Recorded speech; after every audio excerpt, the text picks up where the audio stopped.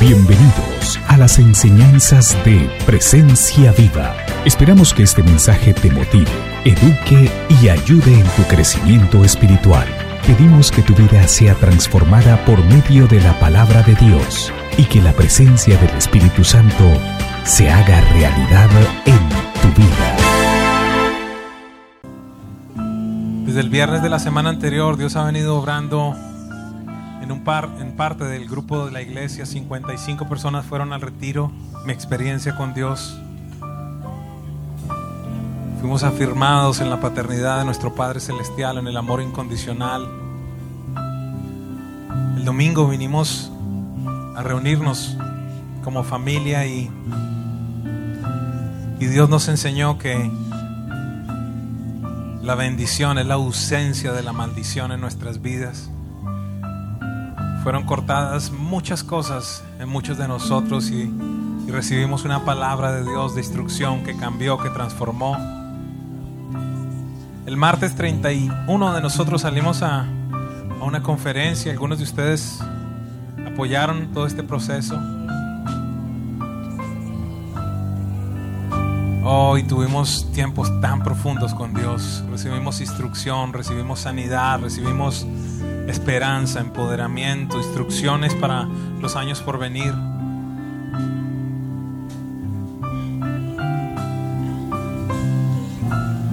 Y quiero leerle una cita para que comprenda lo que esta mañana va a suceder en este lugar. David estaba siendo perseguido por el rey Saúl. Saúl había tratado de matarle. Saúl tenía un plan para acabar porque los celos se habían apoderado de su corazón. Y dice la Biblia: mientras tanto David logró escapar. Cuando llegó a la ciudad de Rama, le contó a Samuel todo lo que Saúl le había hecho. Entonces los dos se fueron a un pueblo llamado Naiot, que estaba cerca de la ciudad de Rama, y allí se quedaron a vivir. Pero tan pronto como Saúl lo supo, envió a un grupo de hombres para apresar a David. Cuando los hombres de Saúl llegaron a ese lugar, se encontraron con que Samuel y un grupo de profetas estaban dando mensajes de parte de Dios. Entonces el Espíritu de Dios tomó el control de los enviados de Saúl y también ellos empezaron a profetizar. Soldados que iban armados, seguramente en carros, con lanzas, espadas, a apresar a un hombre. Soldados que no tenían nada que ver con algo de Dios. Estaban allí persiguiendo a alguien. Y en el momento en el que entran a una atmósfera, diga conmigo una atmósfera, un lugar, diga conmigo un lugar donde Dios está haciendo algo. En el instante en el que ellos entran a ese lugar, esos soldados ya no eran más soldados, ahora se convirtieron en profetas de Dios. Y empezaron a hablar de las maravillas de Dios, de la grandeza de Dios y a dar mensajes de parte de Dios. Así que el primer grupo, el primer batallón que envió Saúl, pues no fue fructífero, no pudo apresar a David. Saúl entonces se enteró de lo que había pasado, así que envió a otro grupo de sus hombres y también a ellos les pasó lo mismo. Ya era un segundo batallón, que ya no más eran soldados, sino ahora eran profetas de Dios. Y Saúl envió a un tercer grupo y también ellos se pusieron a profetizar. Finalmente Saúl mismo fue a Rama. Él dijo: estos no pudieron. Yo mismo voy a ir a destruir. Yo mismo voy a ir a capturar, voy a matar a David. David es el símbolo de la adoración. El hombre que Dios utilizó para que hubiera momentos como este 24 horas al día. Ese era el tabernáculo de David: constante adoración, trompetas, hizo instrumentos, hizo coros, donde día tras noche había adoración continua a nuestro Dios.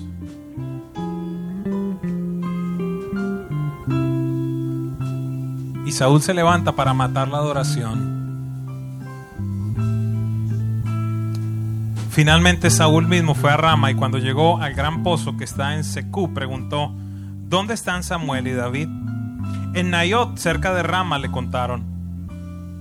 Saúl se puso a caminar hacia Naiot, pero el Espíritu de Dios vino sobre él. Y en todo el camino en Naiot iba profetizando. Cuando llegó donde estaba Samuel, se quitó la ropa y todo el día y toda la noche se lo pasó dando mensajes de parte de Dios.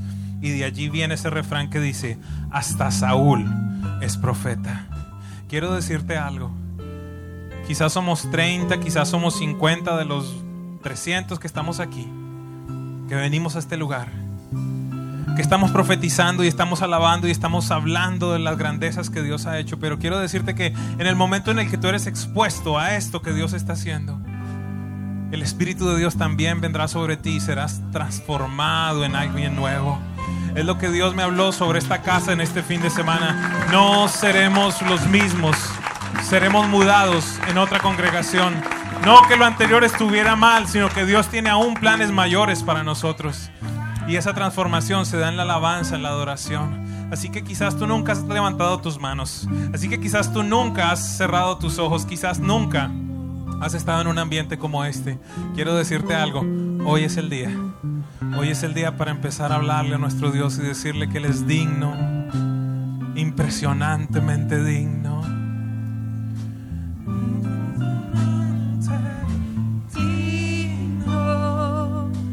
Solo ante ti yo me inclino. Ante nadie más nos inclinamos, Dios. Digno, eternamente digno, impresionante y digno. Solo ante ti yo me inclino.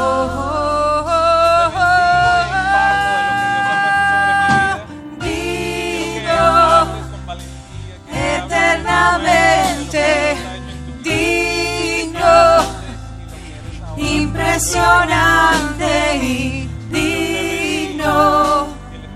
Solo ante ti yo me inclino. Me inclino. Digno, eternamente digno, impresionante y digno. Solo ante ti yo me inclino. Eres impresionante, Señor. Hola, me llamo Luciana, tengo 15 años. Les voy a hablar un poquito sobre la gracia de Dios. Bueno, los que no saben, a mí me hicieron una cirugía del cerebro y fue hace como unos 3 meses. Y he visto que muchos de esos niños que salen de esas cirugías los tienen que hacer segunda cirugía, les tienen que abrir otra vez porque algo sale mal. Pero Dios a mí me dio las fuerzas. Dios a mí me dijo: tú vas a ser sana. Después de toda mi vida vivir en hospitales, Él me dijo: tú vas a ser sana. Y eso es lo que le está diciendo a ustedes. No importa si no sea físico, pero también emocionalmente, a los que están quebrantados, frustrados, con estrés. El papá viene a decirte que tú vas a ser liberado y sanado, como fui yo, y aún tengo 15. Cuando fui al congreso cuando fui al retiro la semana pasada, Dios me abrió los ojos mucho y me di cuenta que no soy común, no soy como cualquier otra, soy hija. Y Él me adoptó, me escogió y me dijo: tú eres mía, te pongo en mi familia. Y se los está diciendo a ustedes. No son comunes, no son como los de allá. Jesús los ama y los ve y se sonríe. Cuando los mira sonríe y dice: ese es mi hijo, esa es mi hija. Y los amo porque son ellos. Y a mí me dijo eso. También me llenó, me liberó, me sanó. Y nunca lo puedo poner en palabras porque no tengo nada para ofrecerle, nada que lo pueda sorprender excepto mi corazón. Entonces entrégale tu corazón a Él, porque Él está esperando ahí detrás de esa puerta para que tú abras y tú le digas: entra papá, entra Señor, entra a mi vida. Yo sé que tú me amas. Y todo este tiempo, cuando has pensado que estás solo, cuando piensas que ya no puedes más, cuando estás llorando, cuando dices: ¿dónde está Dios? Pues extiende tu mano, porque te la está cogiendo, te está llevando cada paso, como un papá lleva a un bebé, como un papá ayuda a caminar a su bebé. Así es Dios con nosotros. Y búsquenlo, porque hay maravillas que aún están por ser descubiertas.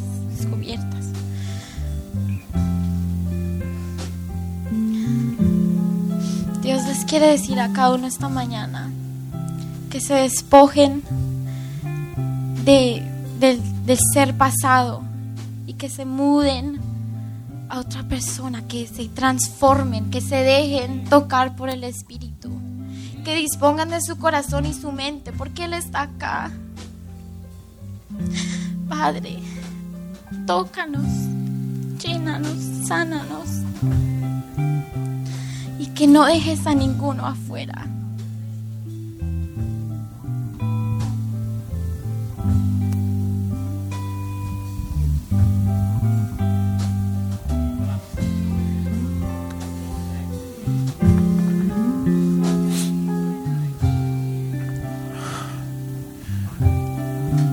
Señor, al ver a estos muchachos, Dios, esta semana, de 14, de 15, de 17, orando, ayunando para tener un encuentro, Dios, contigo. Llenaste mi corazón de esperanza, Dios, por esta generación. Ellos no son una generación perdida, Dios. Son una generación huérfana que necesitan conocer a un Padre.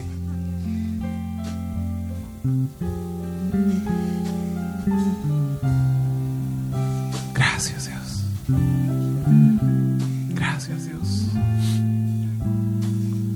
Steven, Samuel, vengan acá. No sé si ya llegó otro de los muchachos. Rafi.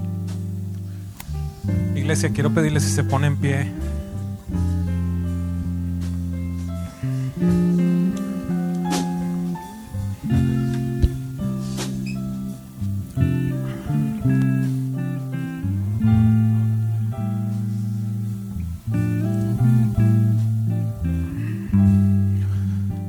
Usted no sabe lo que es recibir a un chico de 16 o de 14 años en mi oficina y decir: estoy ayunando porque necesito un encuentro con Dios. Cuando tengo que atender a los papás que no oran, que no leen la Biblia.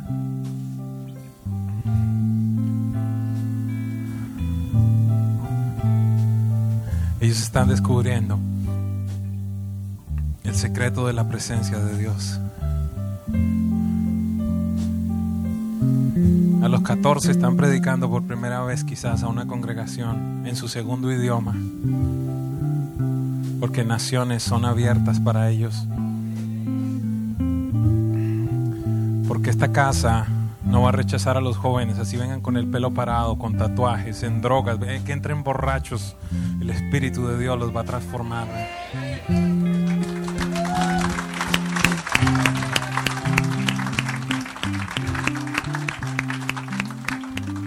I'm super proud of you guys. There are no words to express my gratitude. Vale la pena, muchachos. Vale la pena las decisiones que toman, vale la pena lo que hacen. No estás allí por casualidad, Kevin. This is your house. And there is a Father who loves you and who called you son, and He's proud of you. your house. Pastor José, sé que no es casualidad que el Espíritu de Dios lo haya traído a usted en este día y en este momento tan especial. Este es un día que esta iglesia es mudada, es transformada. Todo depende de las decisiones que cada persona tome, pero Dios está aquí para cambiar el corazón. Y yo quiero pedirle si usted puede orar por ellos, profetizar sobre ellos y hablar lo que Dios le diga respecto a esta casa y a los tiempos por venir. Usted ha sido una bendición, usted es un verdadero hombre de Dios, pastor. En este lugar le respetamos y respetamos el don de Dios. Y yo quiero que usted hoy cumpla la función apostólica que tiene sobre esta casa y nos bendiga y nos deje saber lo que Dios tiene en los años por venir para nosotros. Amén. Gracias, pastor. Amén. Gracias. Just here. Amén. Get up.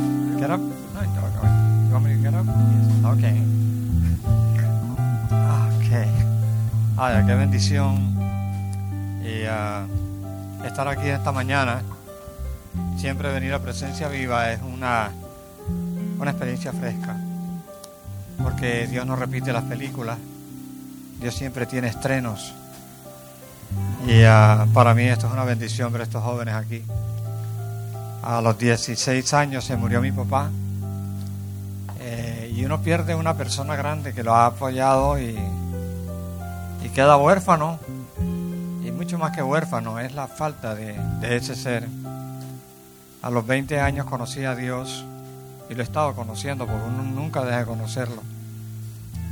Y ese papá nunca se va, nunca se muere. Muchachos, ustedes están reafirmando una fe y confianza para su presente y su futuro. Y en cada época de la vida que les reste en la tierra, el Espíritu Santo les va a guiar, les va a bendecir y les va a usar de acuerdo con la integridad, la entrega.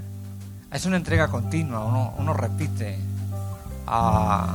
continuamente esa función de lo que estábamos cantando antes, de que no tenemos nada para darle a Dios, pero sí Él lo entiende de una manera diferente. Él entiende que la entrega nuestra significa un alineamiento con los planes que Él tiene para sus vidas. Jeremías 29:11, muy conocido: yo sé los planes que tengo acerca de ustedes.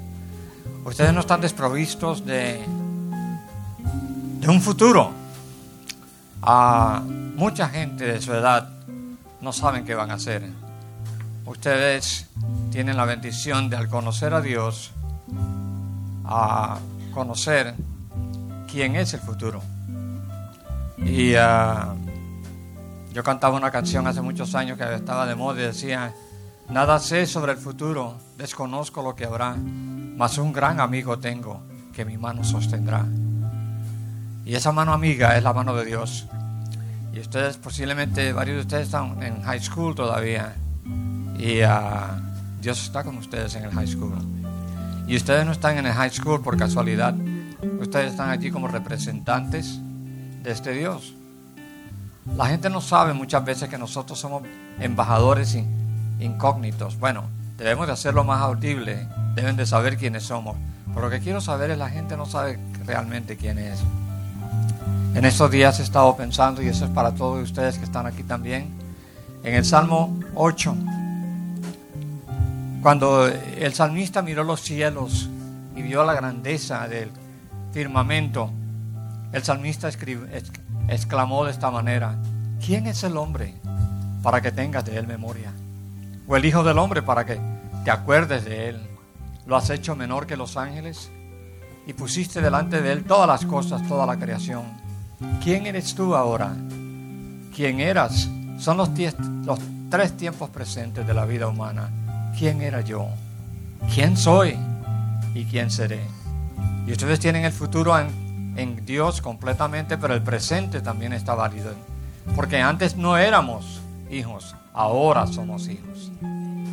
La palabra dice que Dios nos adoptó en Cristo.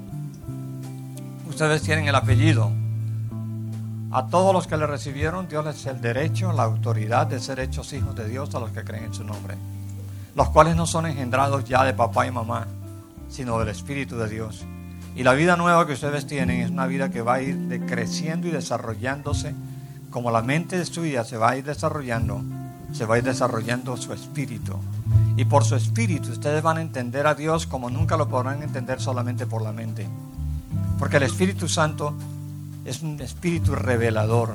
Él va a revelarles a ustedes cosas que ustedes antes no sabían. Empezó dándoles cosas en esta semana pasada cuando estuvieron en este retiro. Pero les va a seguir dando. Tanto como ustedes se abran a Él, Él seguirá aconsejándoles. Les invito a que lean el libro de Proverbios, que es un libro especialmente para la juventud.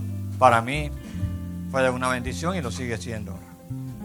Y entiendan por los consejos que da el libro de Proverbios que la fe de ustedes va a ser robustecida y fortalecida, y que ustedes van a seguir siendo no solamente lo que hoy son, sino mejor de lo que hoy son. Y que ustedes van a poder declarar lo que uno debe de declarar siempre como cristiano: lo bueno que tú ves en mí se llama Jesús. Es Jesús en nosotros la esperanza de gloria. Es Jesús en nosotros el que marca el compás.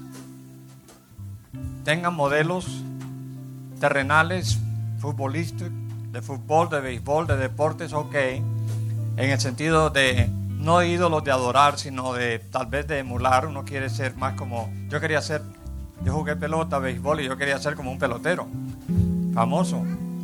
Pero cuando uno llega al caso de Jesús, Él es el ejemplo y el modelo por excelencia. Modelen sus vidas en Él. Lean el Evangelio o los Evangelios, no una, sino muchas veces. Y recuerden que Él tiene un amor por ustedes incomparable. Él tiene un diseño para sus vidas. Hay 3 cosas en la vida humana que son de vital importancia. ¿Qué carrera voy a tomar en la vida? ¿Qué profesión? Y ustedes están en esa disyuntiva pronto de decir, I'm going to go to college. Pero, ¿qué voy a estudiar? Nunca acepten una carrera porque da más dinero que otra. Busquen una carrera donde ustedes puedan desarrollar una bendición a otras personas por el conocimiento adquirido en la universidad. Y Dios les va a bendecir. Pero no lo hagan como otros que lo hacen simplemente por eso.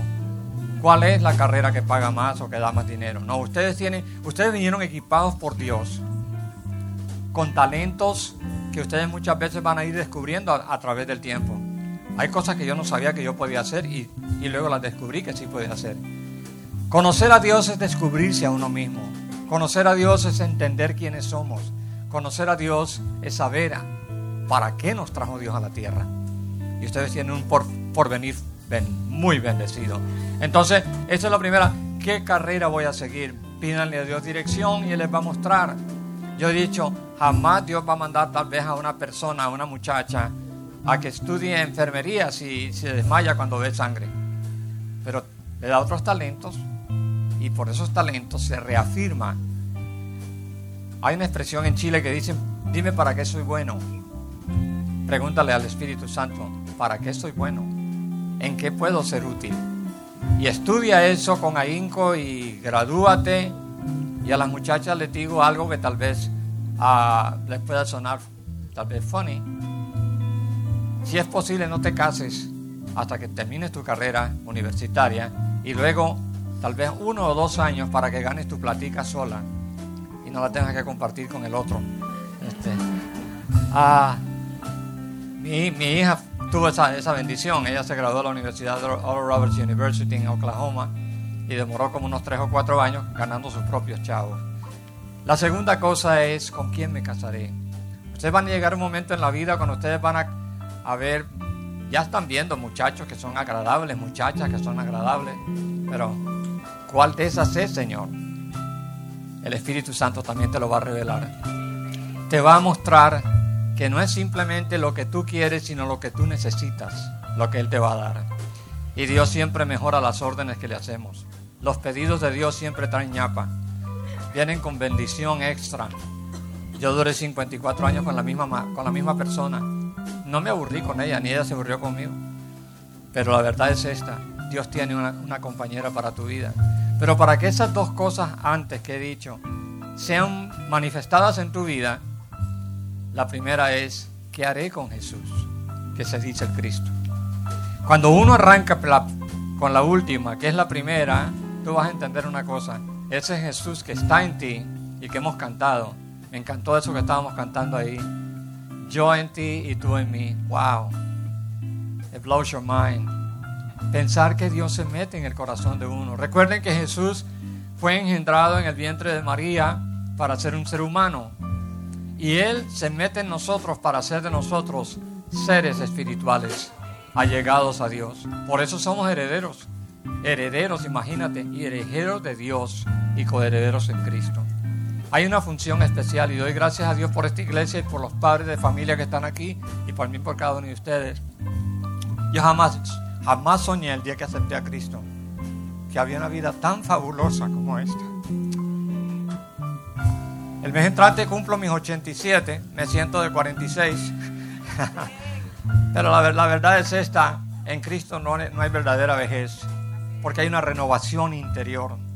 Que dice San Pablo: aunque el hombre exterior se va desgastando, el interior se va renovando cada día más. Yo les animo a que ustedes sigan siendo lo que Dios quiere que ustedes sean.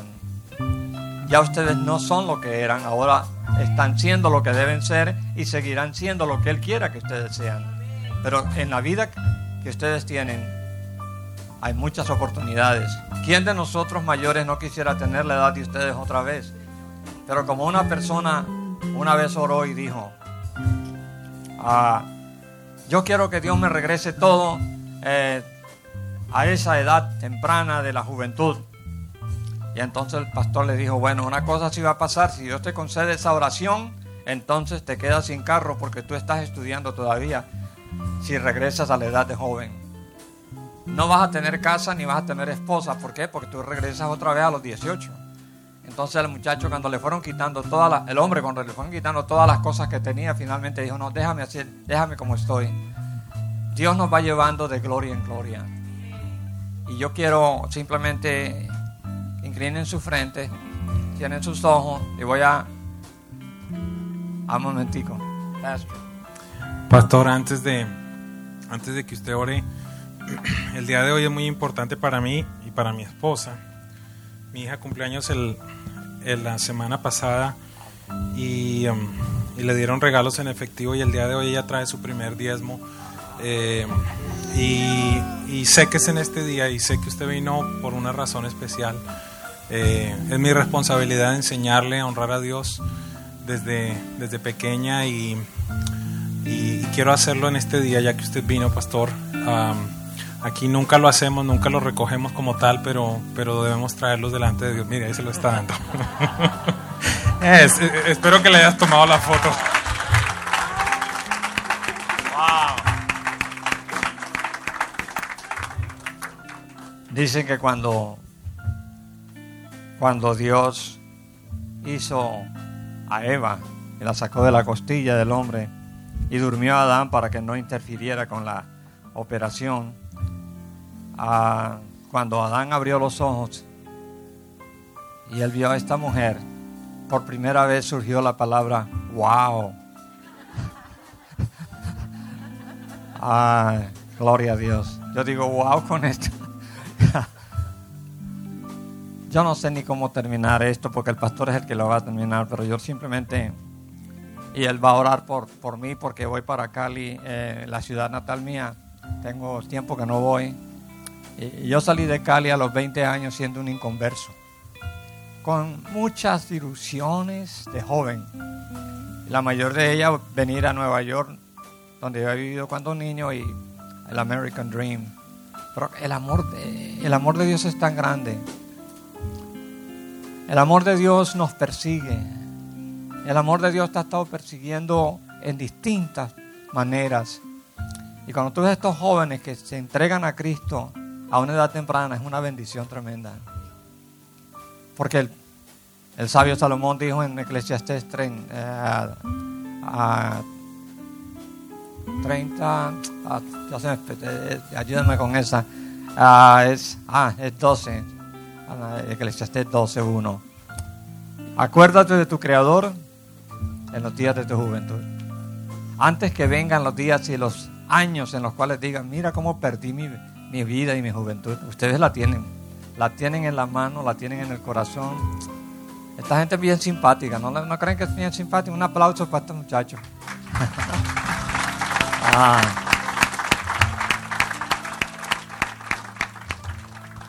Yo voy a orar, pero hay un amigo mío en Nicaragua un pastor que me enseñó algo y me dijo, cuando yo hablo con Dios y termino mi oración, diciéndole, Dios, ahora sorpréndeme con tu respuesta. Y a la verdad que ustedes van a estar sorprendidos de las cosas que les van a suceder por su entrega. Uno no se entrega a un Dios que es en vano, no, un Dios que honra a los que le honran, y ustedes están honrando a Dios. Extienda su mano.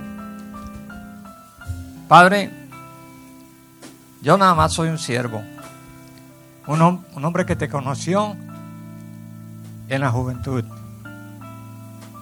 He desarrollado una vida tan hermosa, no sabiendo que esa palabra tuya tenía un cumplimiento tan fuerte en mi vida, y acordarme de ti en los años de mi juventud. Yo proclamo bendición sobre estos jóvenes, Señor. Yo declaro que lo que les espera, ni sus padres lo han soñado. Porque tú eres un Dios tan dimensional, con el poder de crear y hacer cosas que nunca han sido hechas antes. Permite que ellos tengan en mente siempre que tu Hijo es el ejemplo máximo de la vida cristiana. Permite que ellos entiendan que no deben de ser copiones de otras personas, en el sentido de querer ser un duplicado de ellas, sino que ellos entiendan que tú los hiciste muy originales, como a todos nosotros, y que en esa originalidad tú vas a crear cosas que nunca han sido creadas ni diseñadas por otras personas, solamente por ellos, porque ellos tienen la garantía de ser originales, Señor, de que van a transformar situaciones e incluso van a tocar vidas como nunca antes. Y declaro que Dios, que sus hogares, sus padres también, si no se han entregado totalmente, lo van a hacer viendo la calidad de entrega de estos hijos, Señor. Tú nos hablas de tantas maneras, tú nos bendices de tantas maneras, pero una de ellas es mostrándonos la belleza de la niñez y de la juventud. Declaramos, Señor, sobre ellos no solamente bendición, sino sobre la iglesia que los acuerpa, la iglesia que provee, incluso llevarlos a retiros donde puedan recibir mayor instrucción de tu palabra. Y por cada uno de nosotros que estamos en este lugar, oh Dios, tú tienes un plan todavía para desarrollar hasta que nos vamos de aquí. Tu palabra declara, según el salmista, Dios cumplirá su propósito en mí. Oh Dios, tú lo has estado cumpliendo tan ampliamente en mi vida. Y yo sé que el tiempo que tengo es prestado. Que tú me señalaste, Señor, que me ibas a dejar en la tierra por un tiempo más. No me interesa la cantidad de días, solamente la calidad de los días que pueda vivir para ti. Ayúdanos, oh Dios, a reconocer que fuera de ti no hay no solamente salvación, sino que no hay vida plena en la tierra. Tú no nos trajiste a este mundo para existir, sino para vivir. Tú no nos trajiste aquí para flotar, sino para nadar, Señor, para avanzar y ser tus embajadores en la tierra. Y gracias, Señor, por estos pastores que has puesto como un regalo verdaderamente a nuestras vidas. En el nombre de Jesús. Amén, Señor. Amén. Un aplauso al Rey.